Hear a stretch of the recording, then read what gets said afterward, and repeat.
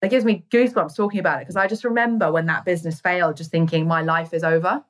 Like, I'm never going to amount to anything. I'm a failure. I'm not good enough. Welcome back to the 40-Minute Mentor, a podcast brought to you by JBM, a search firm that places executives and future leaders into high-growth startups and scale-ups. I can't believe we're already halfway through Series 7. I hope you've been really enjoying the series so far, and I can't wait to bring you even more incredible mentorship over the next 6 weeks. If you've been inspired by this series to date, please do consider subscribing to the podcast and leaving us a review. Alongside putting the biggest smile on my face, your reviews really help us to bring the podcast to even more people every week, which in turn makes mentorship more accessible to all. For today's episode, I'm joined by someone I admire a lot and who has become a firm friend of JBM, the incredible Amelia Sordell, founder of Klowt, a leading personal branding agency focusing on building entirely authentic personal brands that drive real results. Having had the pleasure of working with Amelia and her talented team, I've seen those results firsthand. And don't get me wrong, I was very skeptical at first and didn't think personal branding was for me. But the Klowt team have convinced me otherwise, and you'll hear why in today's episode. Amelia is a refreshingly open book. In today's episode, we chat about the lessons she learned from her first business failing, and how that experience has helped her to build Klowt into the successful business it is today. We also talk about how Amelia has tackled her own imposter syndrome over the years, and get lots of advice on how you can build your own personal brand. So even if you're a skeptic like I was, I'm sure you'll learn a lot from this episode.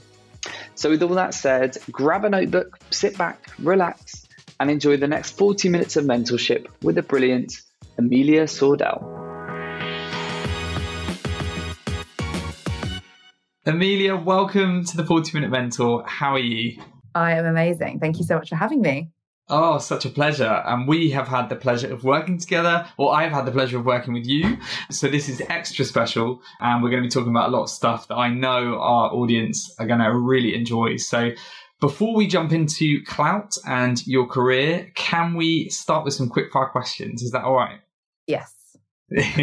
Amazing. Right. If you could finish the following sentences, that would be great. When I was younger, I always wanted to be a fashion designer. That was my dream. Interesting. Okay. And actually, it's interesting because I am not a fashion girl at all now. Like, I couldn't care less about fashion trends anymore. So I don't know where that came from. Okay. Interesting. My first job was working in a tanning salon in Chiswick, West London. And I was fired from it within 6 months of getting that job because I used to take tanning beds when I was meant to be working. So love that. And they found that on CCTV and obviously didn't think it was that appropriate. So yeah, I got let go from that job pretty fast. Oh, that's hilarious. I was only 16, I have to say. I was going to say, you're allowed, we're all allowed one of those. On my first day of working in a hotel when I was at uni in Leeds, I went through the fire exit that was alarmed and I woke everyone up. So I did not last much longer. My biggest achievement in my career to date is? My biggest achievement in my career to date, I think, was having the balls to leave the business I was working for and start my own. I had, and this is quick fire, but for like context, I had a business when I was 21 and it was pretty successful in the first 12 months, but failed in the second year. And I was really burnt by that experience for a long time. And I always knew that I wanted to do something and be my own boss and all that kind of stuff, but nothing ever really felt like right. And I didn't really have the confidence in myself or the belief in myself that I could do it again because I had failed the first time. So my proudest moment is actually being like, no, you can do this.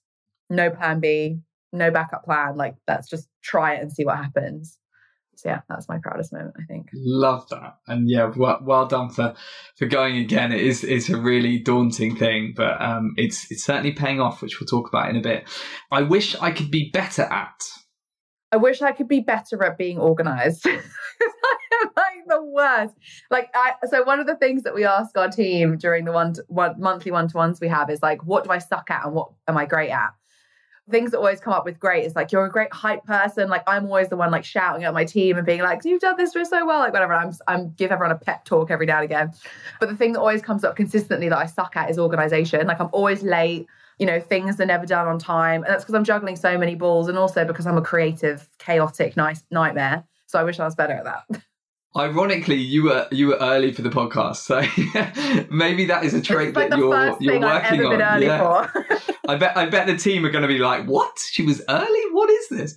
But I was honoured. I was very honoured. Great. Well, I think the next one is a good one. My biggest vice is tequila. That's so easy for me. I spend so much money on tequila. And also fossils. I don't know if you can see in the background. I have like a fossil collection. So I've got a big ammonite there. I've got a little ammonite there, and then just above I have a megalodon tooth, which is 3 million years old. So those are tequila and fossils are my vices. What a niche combo! What a niche combo! I mean, I am partial to the odd tequila shot, but and my daughter loves collecting fossils. This is a new thing, so there we go. Perfect. Oh, amazing. Yeah, we honestly, and I used to do the same actually. I realised like back in the day, there's a whole bunch of fossils somewhere in my parents' home that I collected over the years and sort of used to sneak into school. So yeah, there we go. Something we share. And finally, can you share something we wouldn't learn from your CV? So that could be a failure or a setback that you've learned a lot from. What that we wouldn't learn from your CV? I was interviewing Ash Jones yesterday, who's the founder of Great Influence, on my podcast yesterday for what's coming out. And we had this kind of conversation similar to this about, what is something that you wouldn't know that was like a huge life-changing moment for you. And the thing that I said was, for me, was when a very well-known, a very well-respected industry figurehead told me that my idea for Klowt was going to crash and burn, and it was the worst business idea that I could ever possibly have, and that I should go and do, quote, marketing or something. Like he actually said marketing or something. He also actually said crash and burn. And I could have taken that moment and been like, oh my God, this is like the worst decision I'm making. Like, I've just left my job for this. Like, what am I doing? But instead, I was like, no, fuck you.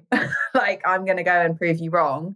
And although his intention there was to really knock me off my confidence pedestal and to kind of put this little woman back in her place, what he actually did was ignited such a chip on my shoulder, which was the rocket fuel I needed to get Klowt to where it is. So yeah, that's not on my CV, but like I attest a lot of where I've got to in this business based on that one moment where that person said I couldn't. And I was like, actually, I can. And I went and did it. What a great story. I love that. And I think, what an idiot, firstly. But secondly, I completely get it. And actually, when I set JBM up, most people said, you're 25, you've only been doing this for 2 years. You just, what are you doing? Like, everyone in recruitment has like 10 more years experience. You're never going to be able to win any business. You're not very good at business development. And I was the same as you. I was like, okay, I like a challenge. Let's bring it on. And I'm gonna prove you wrong. So it's sometimes just what you need, isn't it? I feel like that like quote needs to be on your book down the line, or on the wall somewhere, just to like really rub it in his face when you're winning multiple awards. Yeah. But no, that's a great one. Thank you, Amelia. Well, we're going to talk a lot about Klowt today, but you've touched upon the earlier part of your career, and I'd love to just get a bit of a snapshot of the younger Amelia, like what your early aspirations were. Obviously, we talked a bit about fashion, but yeah, do you mind telling us a bit about that earlier part of your career and that first business you had? Because it sounded like it was going great guns and then, not so much thereafter. So yeah, fill us in a bit more about that. Yeah, so I guess I had a pretty normal start to my career. Like I went to university, I did PR and applied communications, which, to be honest, I didn't really want to do. I didn't want to go to university. I didn't enjoy university. I didn't think it was the right path for me, but I didn't want to disappoint my parents. And they were parents being parents just want the best for you. And sometimes what they think is best for you is not necessarily what is the right thing for you. It's just kind of like the beaten path. And I've never been someone who walks the beaten path. Like the path that I'm on is like a rocky, dusty mess. And I'm quite happy to do that. And I've always been that way. Like I was never a popular kid at school. I had very niche interests. Like the music I liked was different. The clothes I wore were different. I was never the same as anyone else. And so I didn't feel like it was the right thing for me to do, but I did it anyway because I didn't want to upset anyone. And when I came out of university, I barely went to any lectures because I hated it so much. I had like little side hustles here and there because, I thought if I'm going to be at university, I may as well use the time to make a bit of money. I went and did a lot of internships with PR companies and PR departments, and got to the end of my degree and thought, I don't want to do PR. Like, I have to sell my soul to the devil to do this job properly. I'm going to get paid 21 grand a year. I'm going to have to be on 24/7. Why on earth would anyone want to do that? And so I left university with really no idea of what was going to happen next, but I knew I had to get a job. I was an adult. I had, bills and a flat to pay for, and I had to, get my shit together. So I went and worked for an event sales company, basically doing big corporate events for like NatWest and HSBC and that kind of stuff.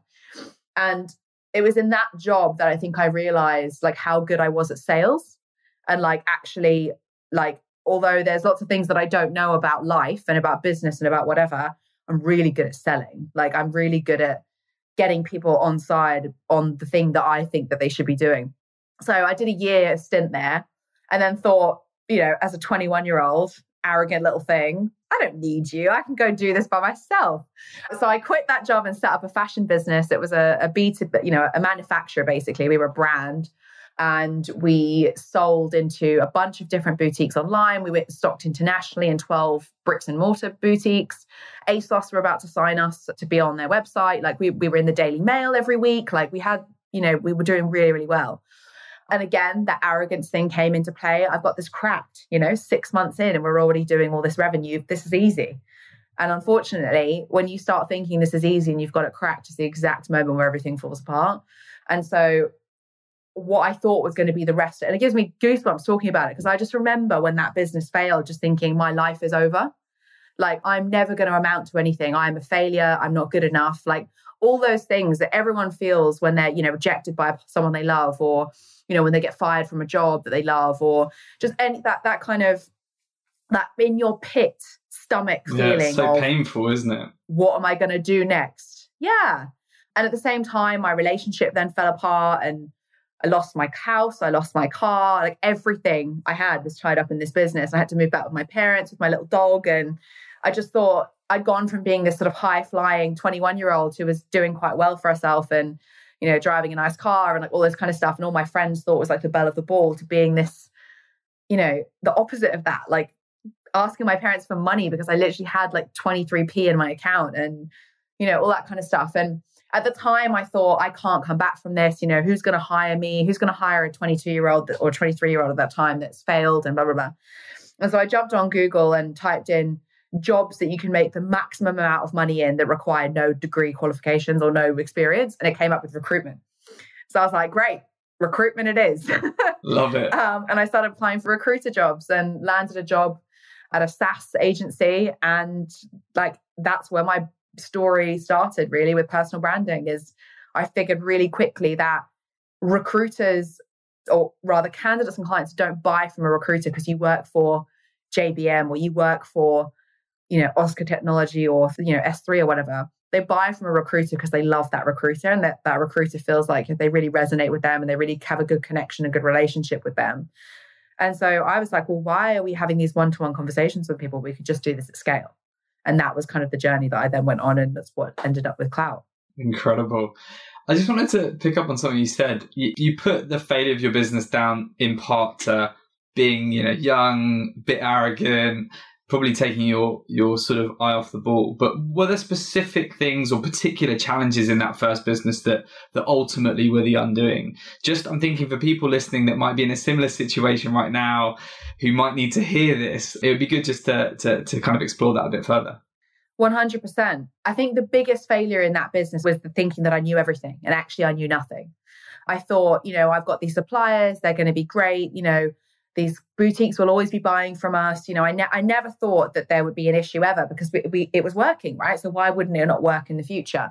And actually the whole undoing of the business was our business model, which I had built with no experience. So although I'm definitely someone that talks about, you don't need to have experience to achieve anything. You don't. You can learn on the job, but you also have to have the humility and the self-awareness to understand that you don't know a lot of stuff. And I didn't have that because I was 21. And, businesses were throwing money at me to stock my brand in their clothing store. And, celebrities were asking to wear our clothes. And so I was like, well, I've made it. Like, I've got a fashion brand now. And actually the undoing of the entire business was, as I said, our business model, in that I don't know if anyone listening understands how sort of fashion retail works, but how it works is we used to bring out capsule collections. There was 12 a year, and we would sell those capsule collections into boutiques, ASOS, etc. And they would pay 30% on order. So when they place the order with us, which is typically 6 weeks prior to delivery, so they'd place an order, they put a deposit down for their order, right? So their order could be £150,000 worth of stuff, but they would only need to put a 30% deposit down on that thing. And then they pay the rest on delivery. Now, unfortunately for us, we had one of our biggest clients put a 30% deposit down on a winter collection, which was all leather pants, leather jackets, leather, skirts, fur coats, like things that are very expensive to produce. They put a very big order down with us, and within 6 weeks, they'd gone bust. And so we were left with nearly £100,000 worth of retail stock that we couldn't shift because we didn't have that kind of capacity through our website, right? So it was either try and shift this stock to other clients who didn't need them because they'd already done their order. They had all the stuff they needed. Our agent was working her butt off trying to get them into new boutiques. But again, boutiques had already got their stuff. They didn't need any more products. And so we were left with this kind of cash flow problem in that we couldn't then design the next collection because we needed to pay the designers to do it. And all our cash flow was tied up in stock that we couldn't shift because we didn't get that kind of volume to our website. And so it was like, either we take out a huge loan against me and my value. And I didn't have any assets back then. I had like a car that was worth like 10 grand. And, it was like take a huge loan out against various different things that I was scrambling around for, or shut the business down, liquidate everything and just cut our losses.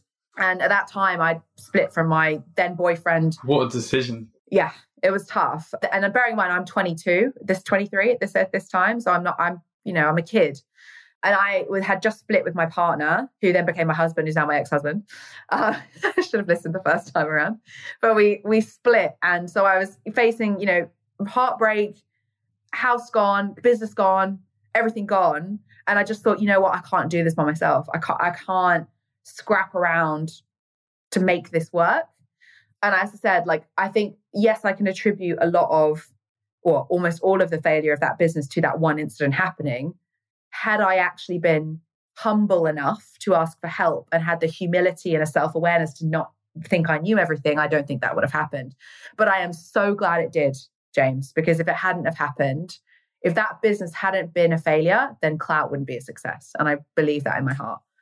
Totally. And the point around humility and knowing when to ask for help is this is such a common problem, isn't it? When you're young and have early success. And I've seen it so many times with founders.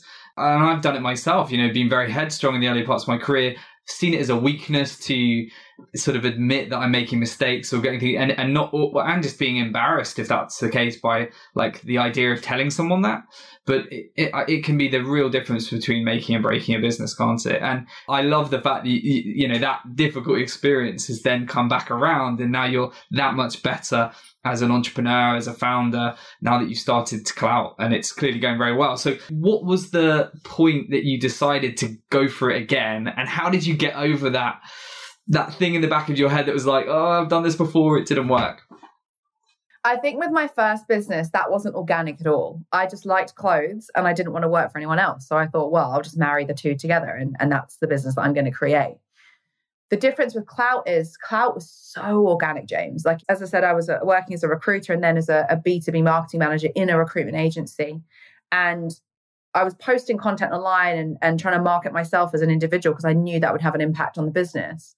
And I was getting people DMing me and saying, hey, Amelia, you've got 8,000 followers. I've been following you since you had 1,500 only 6 months ago. How did you do that? And me being as lazy, because I am inherently lazy, which I think is also a strength as well as a weakness. I was like, well, why am I going to reply to all these DMs individually when I can just start posting content about it? Because I was getting a lot of messages saying the same thing. And so I started posting content about personal branding and how I built a following on LinkedIn. And all of a sudden my followers went from 8,000 to 23,000, so fast. And I was like, well, there's an appetite for people wanting to know this. And I'm a few steps ahead. So hopefully I can help a couple of people. I never started posting content for the point of monetizing it. I was just sharing because that's what people wanted to know. I just wanted to help people basically. And then it got to a point where my then employer started making money off my personal branding expertise, right? They were like running workshops and putting me in there to teach people how to do it, but they were getting all the cash for it. And I thought, hang on a second, like, how come I'm getting paid 50 grand a year or 40 grand a year and you're charging 3 grand a workshop? Like, and I'm doing one of these a lot. I'm doing a lot of these for you. Why don't I just do this for myself? Like, I only need to do one a month and I'm already earning the same as you're paying me. So, I may as well do this myself. And this was also coinciding with the lockdown, right? So everyone in lockdown, I think anyone I've spoken to had this sort of moment of self-reflection, because there was never really a time in anyone's life where you had to force to sit at home and reevaluate your life and what made you happy and what you wanted your life to look like. And in that sort of self-actualization was, I really fucking hate working for this company. Not because I don't like the company. I love the company. I'm still really good friends with the guys that founded it. And, I see them often. But I didn't want to work for anyone. And that was kind of the first realization piece. And then the second realization piece was like, I don't enjoy the work I'm doing, but I really love this content bit.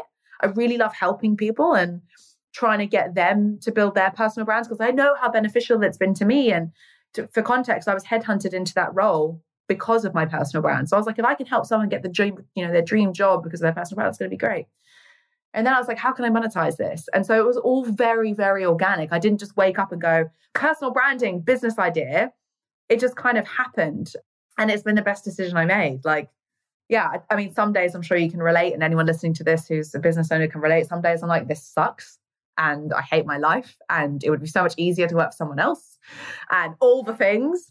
But then you get that little twinkle of magic, that little viral post for a client, or someone messages you and goes, we just want a 600 grand contract off the back of that post you did for us. Like, that's like, oh, okay, this is all worth it. Amazing. And I think, it's so true. I think almost every day you might have a moment which is like, oh my God, why do I do this? But then at the same time, the highs are so high and you're your own boss, and it really is, it is your baby, and that's exactly how I feel. Well, we've given our listeners a bit of a taster, but for anyone that hasn't heard of Klowt, could you tell them a bit about what your mission is and like exactly kind of how that concept turned into the business it is today? Yeah, so Klowt's a personal branding agency. So we look after CEOs, founders, entrepreneurs, social media, basically. It's kind of digital PR. We take the keys to their social media and try and blow them up as much as humanly possible on those platforms in a really authentic way. So we tell stories, we talk about stuff they're passionate about, we try and have, write strong opinions for them. Everything comes from them. And the whole point of this is to put people, it's not about attention. It's not about making someone famous. It's about putting someone in a position of thought leadership, because that's going to benefit their career, yes, but more importantly, their business, their employees, their opportunities, their revenue in many cases. Yeah, so we have the best job in the world, I think, because a lot of agencies work with brands and they're really fun to work with. But with an individual, you're telling someone's real story and you're telling people about someone as opposed to something. And I just think it's just so cool. Like, we sit and have chats with people like you, James, and we're just in awe of like what you've achieved. And like, we just feel so privileged that we get to tell these stories and kind of, just bring such a human element to marketing a business through people. So that's what we do. And you guys are so good at it, and a real joy to partner with. And it's been very exciting to see the business grow, from, your bedroom in lockdown to now I think it's a team of 12 and growing. And what's that experience been like for you, having, we talked about that. We won't dwell too much on the fact you had a bit of a failure early on in your career. You're doing it again with all the learnings and as you said, that kind of organic growth story behind you. What are the lessons you've learned this time around? And what are maybe some of the challenges that you've had that you weren't expecting to face while scaling this sort of business? Because it's definitely a rocket ship. Yeah. What are some of the challenges? I mean, hiring is always a challenge. And I think it's so funny. I feel like that's such a cliche answer, but it's so hard to hire people. And it's not because there's not good people on the market. There are amazing people out there, right?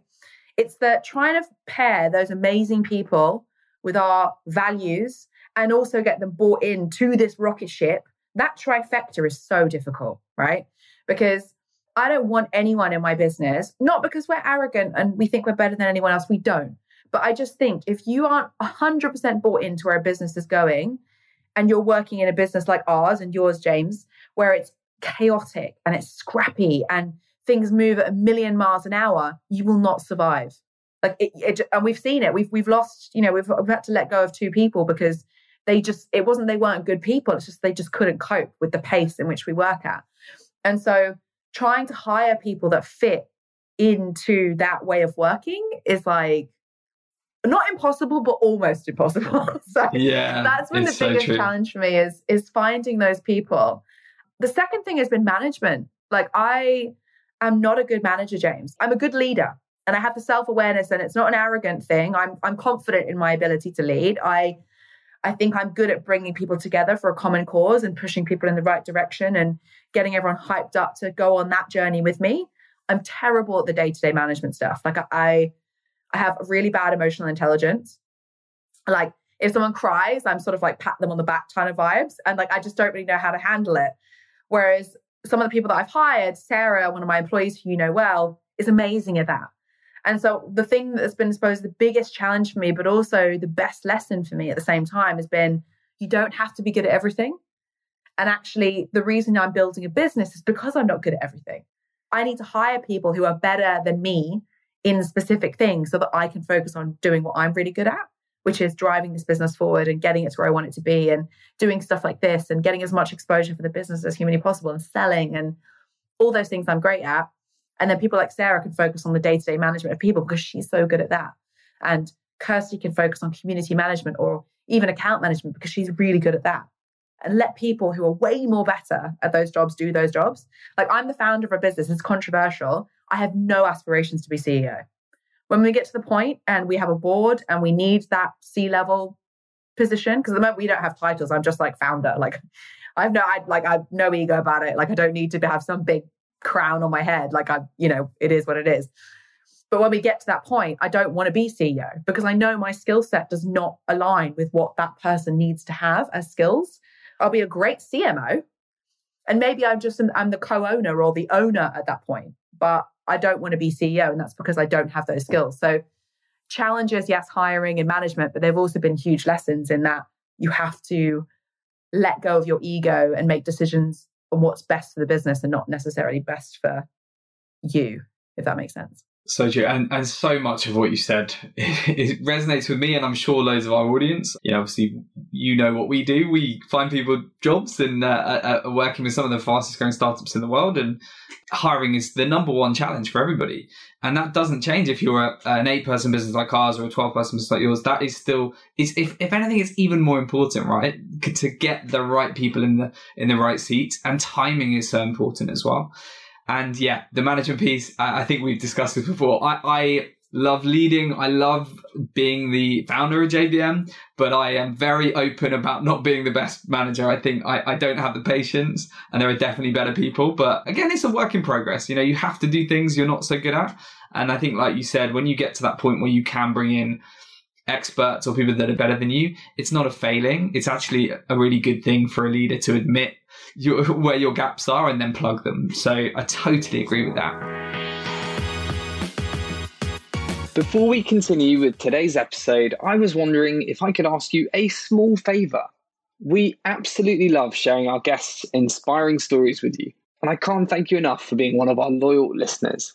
But feedback is so important. So if you have any suggestions on how we can make 40-Minute Mentor even better, or you just want to tell us how much you love the show or a particular episode, then we would love to hear from you. So please head over to ratethispodcast.com/40mm and leave us a review. We really, really appreciate it.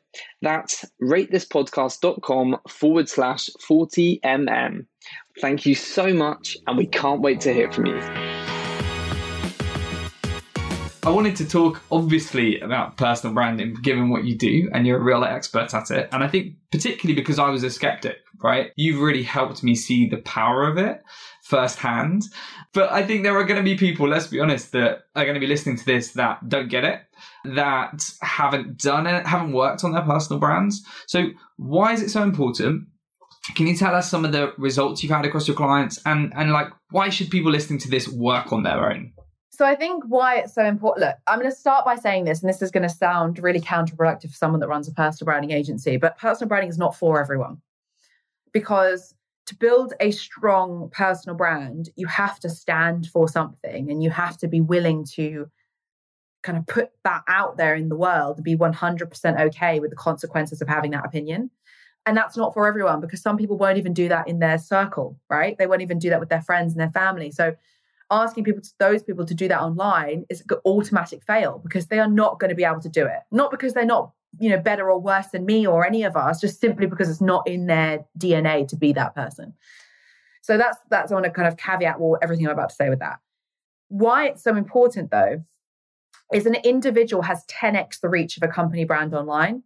Brand messages are shared 24 times more by individual employees than by companies.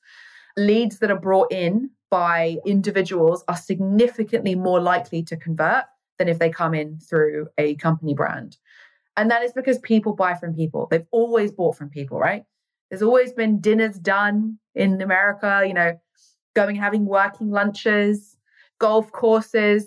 This is how business has always been done. And personal branding just does that at scale. There is no ceiling to how many relationships you can form when you build your personal brand.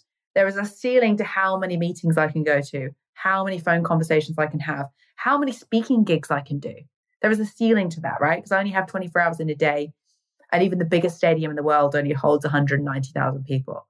My biggest post would have filled that stadium like 20 times. One post. So personal branding is super, super powerful. And yours is the same. I think your biggest was like nearly 2 million or something. And you put that into context, just one piece of content seen by 2 million people. I challenge you to try and be let known by 2 million people, even in a year's time, let alone on one single minute that you posted something. So that's why it's so powerful. But kind of the next step of all of this is, if you're an employer and you're listening to this and going, yeah, that sounds really good, and like all that kind of stuff. But what if people leave, and, what if people say the wrong thing and all that kind of stuff, which is a huge blocker for a lot of companies that we work for, or work with, I should say. And my whole argument there is like, yeah, but what if they say nothing and you're just then an option? So like there is definitely a lot of work to be done in terms of educating people as to why personal branding is so powerful and why they should be encouraging their team to do it. Because not only is it good for their team's career, but it's also good for the company, like revenue-wise, employer branding-wise, top of funnel brand awareness-wise, opportunity-wise. We've worked with some really big businesses like Sky Bet, Paddy Power, Flutter Group, Cummins Inc. on employer branding, because they know that people want to hear from leaders. And so kind of getting that education piece in and working with clients like you is just so awesome, because, you get it. You understand why this is so important. And particularly in recruitment, I think there's a huge disparity between people wanting to stand out but being unwilling to stand out. And I think that's something that you guys at JBM have really nailed. So yeah. Oh, thank you. I went off a bit of a tangent there. But some of the big wins, I think, for clients have been monetary. So we've had one client did 600 grand in revenue off 30 days of content with us. Another one has done $250,000 in a year, all inbound. So 100% inbound, into their DMs, whatever. We've had other clients who've hired for roles that they historically have been hiring for 6 months for and couldn't hire anyone, then get placed into that role and be the best candidate they've ever hired that came inbound as an application because of a piece of content that the CEO posted. We had a really lovely story from a client recently who's in recruitment, actually. And he said, Amelia, I just can't, I when we first started speaking, I know, I was a bit skeptical, like you said, I was a bit skeptical about all this personal branding stuff. But, I posted a picture of our Christmas party at Christmas, and you know what happened? And I said, what? And he said, we won the biggest deal of the year off the back of that Christmas party post. And I was like, hey, anyone would think that this actually works. Well, there we go. And I think it's really important to hear. And this is one of the reasons I really wanted to get you on the podcast, because I reckon there's a lot of people listening to this that have a lot to say, but they shy away from it. And it's a bit like networking is seen as a dirty word. And I think personal branding possibly historically has. But I think companies like yours and people like yourself, and there are some amazing kind of thought leaders out there that are, I think, changing the game when it comes to this. And it really can be such a powerful thing.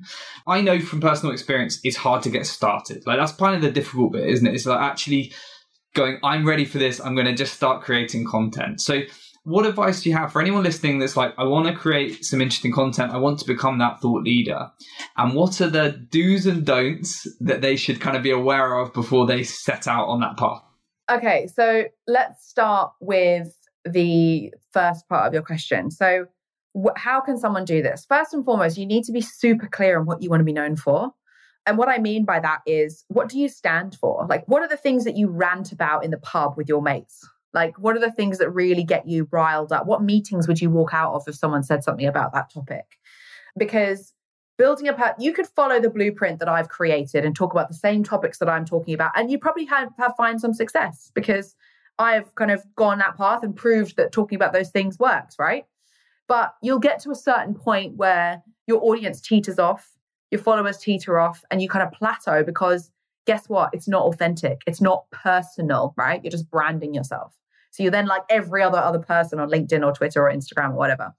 So the first thing you have to think about is, what do you want to be known for? Like, what are the things that you really, not just, want to tell people about, but like, what do you feel deep in your soul? It could be that, your kid has ADHD and you feel like kids with ADHD just get really badly treated at school because school doesn't look after them. Like, that could be one of the things you want to be known for, right? It doesn't have anything to do with your work, but you're really passionate about it.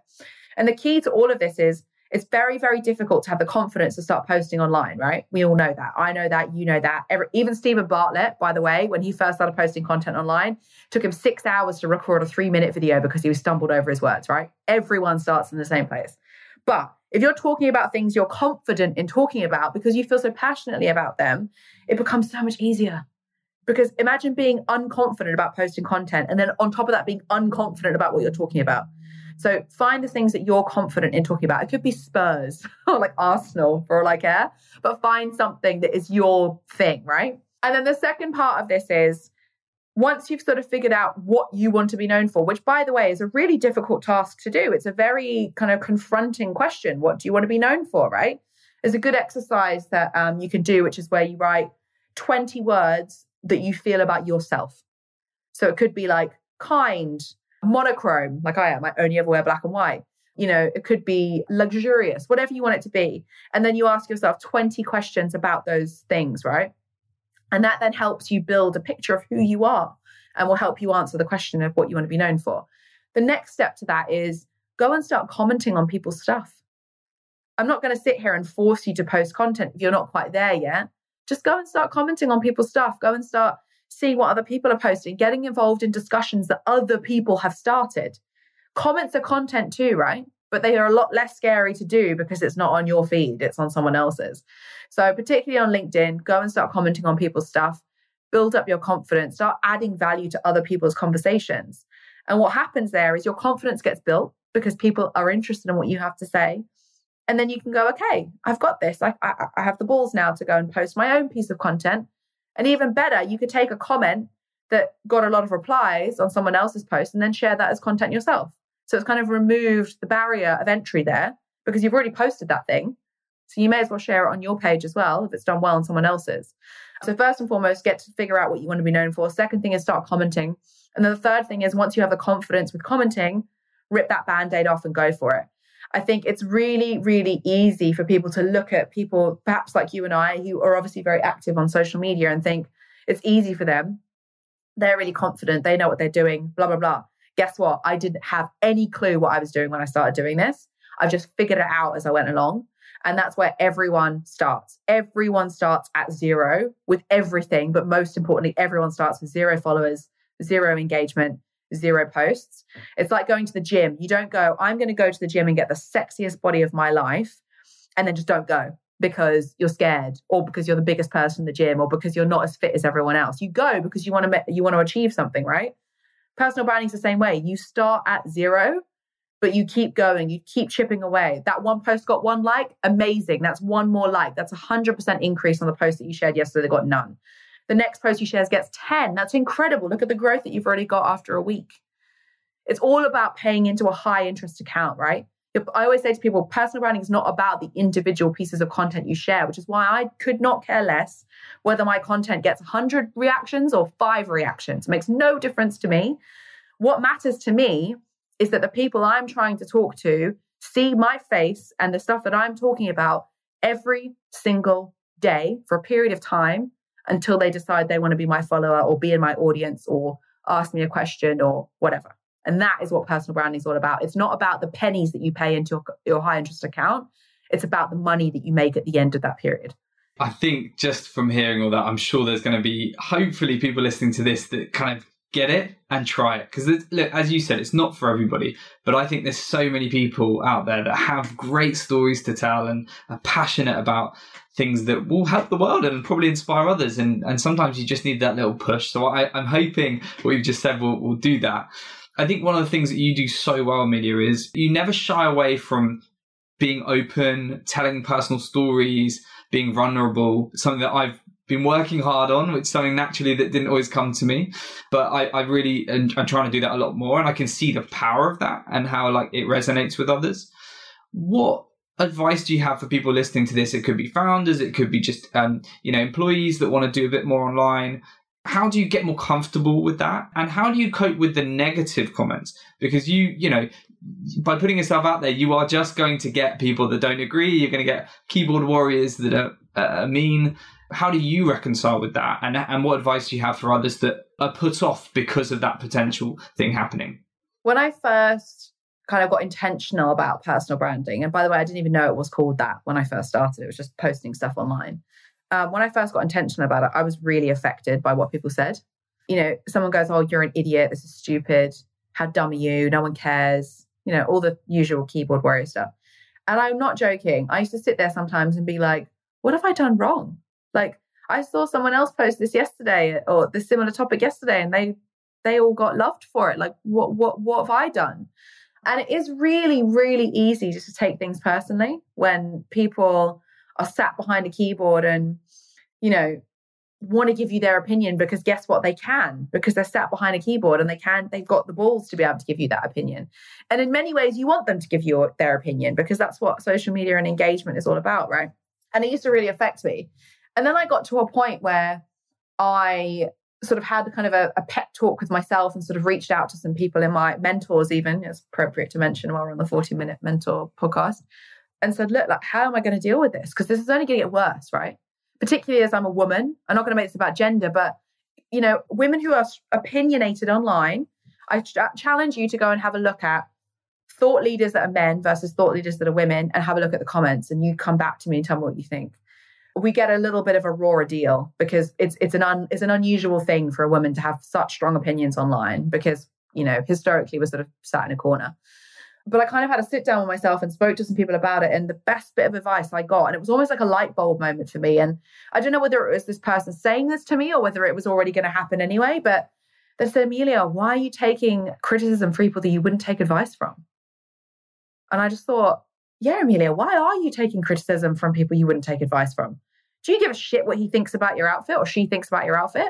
No. Then why the hell do you give a shit about what they think about your opinions? So true. They don't know true. you. They don't have context. They've just read a 3-line post that you put on LinkedIn and decided you're a bit of an idiot. So what? What is going to happen? Like, do you know what I mean? And that was a light bulb moment for me where I was like, yeah, I don't care what you think. And actually I've kind of elevated up from there now where I don't even care whether you like what I have to say. I'm completely indifferent. And I'm in this now like weird sort of nirvana state of social media zen where I don't care at all because I'm going to put out what I'm going to put out in a way that I think is going to serve the community that I want to build. And if you don't like that, that means that you're not meant to be a part of that community. And if you do like it, good, I'm glad it helped you, but you're not validating me. I already feel confident in who I am and the stuff that I feel strongly about. Social media is not a source of validation for your personality. It's just a distribution channel for it. And the minute that you can make that distinction, the minute everything becomes easier, you become more confident. You don't really give a crap about what people have to say about you. You are way more happy to have stronger opinions because you're like, hey, this is how I feel. And some people might disagree with me, and that's totally fine. I think the amazing thing about your personality and why personal branding is so good if you're a business owner is it attracts who you want it to attract and it repels who you want it to repel. And that's a superpower, not a bad thing, because it means that you're not attracting people who are going to be negative or who aren't aligned with your values into your ecosystem, right? So that's, I think, the important thing. And then how do you deal with the negative comments? We're kind of back to your question. There are kind of 3 types of negative comment you'll get, or I've got anyway. The first one will be like, you're an idiot. Like basically like the stupidest comment ever, right? You're just like, and I'm always just like, cool, thanks for letting me know. Like, whatever. Cheers for the engagement. Cheers, mate. Yeah. Doesn't affect me at all. Yeah. Thanks, Dave from Leeds. The second thing will be like, oh, I hate your outfit. Like, why would you buy that top? Or like, why did you cut I had this recently because I used to have really long blonde hair, right? I had so many people DM me being like, why did you cut your hair? It looks really bad now. And I'm like, that could really affect me, right? Because it's about my physical appearance, okay? But my whole thing is like, I don't care whether you don't like my hair. I like my hair, right? And actually, if I was walking down the street, you wouldn't come up to me and say you didn't like my hair. It's only because you're sat behind a screen and you don't have any consequences to your actions that you're saying this to me, right? So I ignore those because they're insignificant. They're not adding any value to the discussion at all. And the third type of negative comment you'll get will be people who are just unbelievably obnoxious, rude, racist, homophobic, all those things. Those comments happen virtually never because now there's real life consequences to people behaving that way online. But I have had instances in the past where I have had maybe 1 or 2 of those types of comments. And in those instances, I've just reported them. In every other instance, I just say thanks for your input and like put a thumbs up emoji. And actually, that's also quite fun because it's really petty as well. Yeah, I love that. The kind of passive aggressive, just like petty response. But it's true, like that actually will rile those people up. But maybe they'll think twice about, just wasting everyone's time by like stupid comments. Yeah, I think that's super helpful, Amelia. And actually, that was one of the things I was worried about, to be honest with you. And I think over time, you just, like you say, you realize as long as you're authentic, right, and you're creating content that is legitimate and something you care about, then it doesn't really matter. People are going to disagree with you all throughout life in all different forums. And I guess online content is no different. And I think it's just getting comfortable with that, as you said. Before we get on to our wrap-up questions, Amelia, I just wanted to ask you about imposter syndrome specifically, because it's kind of linked. And a lot of people don't work on their personal branding because they don't feel perhaps they have anything to say or, a powerful enough story to share. So, and we probably all can relate to that, right? At some point in our lives or kind of it's the niggle, the devil on the shoulder. So what's your take on that? And just as a kind of parting thought for anyone listening, what advice do you have for anyone that's really suffering from that imposter syndrome right now, but has something to say? I'm going to start off by saying I hate the term imposter syndrome because I think it implies that there's something wrong with you because it uses the word syndrome. There is nothing wrong with doubting yourself. It's completely normal. We all doubt ourselves every single day. Every single day I walk into the office and doubt myself. Every single day I'm like, am I going to do a good job as a leader today? Am I going to do a good job for my clients today? Oh my God, I have no idea what I'm doing. Every single person, I'm going to get found out. Someone eventually is going to knock me off this rocket ship that I'm on because they're going to realize that I don't actually know what I'm doing, even though I've been doing it for 2 years. I get that every single day. And the way I speak to myself now is, that's normal, Amelia. That's fine. You're okay. No one's going to come for you. You're here because you earned it. You have these opinions like with your team. So why wouldn't you have them online? So first and foremost, I think it's about reframing this idea of imposter syndrome being a syndrome. It's not. You're just doubting yourself, which is actually something that's really good because it keeps you competitive. If you thought that you were the best thing since sliced bread, you would never amount to anything because you would never learn anything, right? Having a bit of self-doubt is good because it means you're constantly trying to improve. You're constantly trying to get onto the next thing and grow and evolve. So reframing it in your mind of actually, this is keeping me competitive as opposed to holding me back is a really positive thing. And I think the second thing is from a practical perspective, and you're going to listen to this and probably think I'm insane, but I talk to myself all the time, like out loud. I will literally have conversations with myself in the kitchen by myself. Like a really good example of this is I had a really bad day really bad week, should we say, about 2 weeks ago. I'm going through a lot of stuff in my personal life. My divorce is probably the hardest thing I've ever gone through in my life. I'm juggling co-parenting. I'm, trying to grow this business. I had to fire 2 people in the space of 7 days. And we had problems with clients. And it just felt like everything was just, I felt like, I don't know if you remember that meme of that woman standing under the wave. And I just felt like that woman standing under the wave, just waiting for that wave to crash on her and be drowned, basically. And I could have sat there and been like, oh, this is so hard. I can't do this and all that kind of stuff. And I did for a second. And I said this out loud. And then out loud, I said to myself, I was like, you've got this. This is okay. This is a shit day. And we all have shit days. You'll be fine. What's the easiest thing we can tick off the list today? Like, what can we get done today? And it was like literally verbalizing that to myself made me able to then go, actually, I can get back from this. This is cool enough. We're not dying. No one died. We can cope with that. And I think people think that sounds crazy, but I am the most important person in my life. I am the only person that's ever going to be here for me unconditionally every single day for the rest of my life. So if I can't talk to myself positively, then who the fuck is going to do that for me? You have to be your own biggest cheerleader, I think. And if that means talking to yourself out loud in your kitchen, then so be it.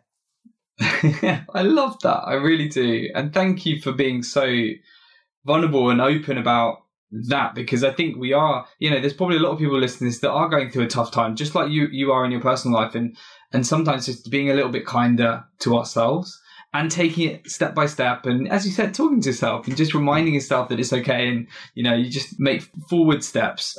Sometimes that's all it takes to kind of turn what feels like a overwhelming and impossible situation just a little bit more bearable. And I think you're amazing. And, I'm regularly inspired by the content you produce. And I think everybody listening to this is going to hopefully take on board a lot of what you've said. So Amelia, thank you so much. We are sadly at our wrap-up questions. So we're going to just quickly finish up. In one sentence, what do you think the future holds for Klowt? World domination. That's it. I know it's more than one sentence. If I can rephrase that, everyone thinks of Apple when they think of a phone. Everyone thinks of Coca-Cola when they think of soda. I want people to think of Klowt when they think of personal branding. That is a great ambition. At the end of your career, what do you want to be remembered for? Helping people. I know that sounds really fluffy and probably insincere, but it's not. Like, I get my greatest joy from speaking, having these kind of conversations and talking about things and hopefully helping people and being helped through having, I just love it. I want to be remembered as someone that bettered a couple of people's lives, I think would be great. Yeah, I have no doubt that will be the case. You're on 40 Minute Mentor. Do you have a mentor? And if you could be mentored by one person, dead or alive, who would that be and why? I don't really have a appointed mentor, if you like, but I do have kind of informal mentors who don't even realize they're mentors to me. So Harry Hugo would be one of them. He's one of the co-founders of the Go agency. He's become a friend and he's just awesome. Like, I've learned so much from him, just from like osmosis, just being in his kind of vicinity. It's just helped me so much. I think who I would love to be mentored by would be Gary Vee. I think it might sound super cliche and super obvious, but I don't think people realize how smart that guy is. Like, they see this kind of social media whiz and just think he's, all chat and stuff. But this guy has built a multi-billion-dollar business off the back of his personal brand. And I think in terms of someone who, I definitely admire, but also could learn so much from. Not just about personal branding, because, we all do it different ways. I've got my own style. I don't really give a shit about how he does it. I care more about how he's built his business off the back of it. So yeah, I think he'd be a pretty cool person to just sit with for a day. Yeah, and he really did sort of change the game, didn't he? He basically invented this. Yeah, no, he did. And I think when you have someone like that that's been around for a long time, some people may not take him as serious anymore, but when you look at the raw facts of the impact he's had, it's just like there's no one really that can compete. And a lot of the things that people take as like the norm now are just stuff that he did in the first instance and sort of blazed the trail. So yeah, I have huge admiration for him. Final question, Amelia. What final piece of advice would you leave our listeners with? That could be career advice or life advice, but what do you want to be your last message for them? My piece of advice, and something that I wish I knew when I was younger, was that you need to follow what your gut is telling you. Yes, you can get advice from mentors and from, friends and family and all those things. But at the end of the day, you're the only person that's responsible for your own life and for your own choices. And if something doesn't feel right, don't do it. And it's normally when people say that you can't do something is really because they can't do it. So don't stop doing what you want to do because someone told you can't, because you can. That's a powerful place to end it. Amelia, thank you so much. Very, very excited to see what the rest of 2022 holds for Klowt. And yeah, can't wait to see you in person at some point soon. But thank you for sharing your mentorship with our listeners. We really appreciate it. Thanks so much. Thank you so much for having me. It's been awesome.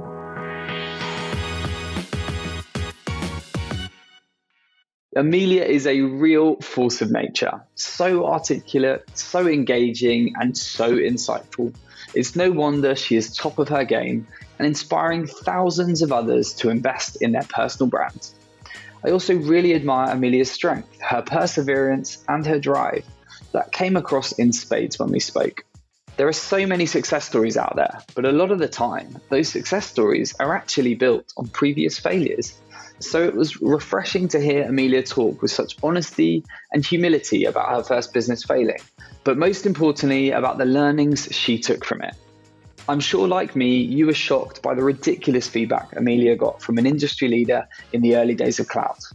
But once again, Amelia showed why she is the entrepreneur she is, in turning negative advice into positive motivation. I know Amelia and the Klowt team are going to go far, and I can't wait to see them transform the world of personal branding over the years ahead.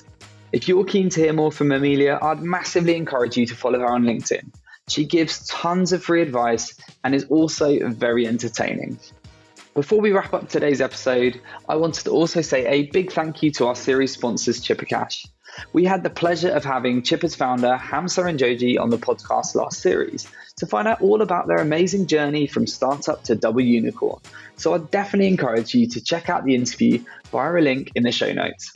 If you haven't heard of Chipper Cash before, they're an African cross-border payments company trusted by over 4 million users and is widely considered as the most valuable African fintech. The company has been on an incredible journey and the team is hiring for some very exciting roles. So if you want to be part of their mission to unlock global opportunities and bring Africa together one transaction at a time, head over to chippercash.com/careers to find out more. Thanks so much for listening and for all your support as always. We really, really appreciate it. And I will see you again next week for another dose of inspiring mentorship.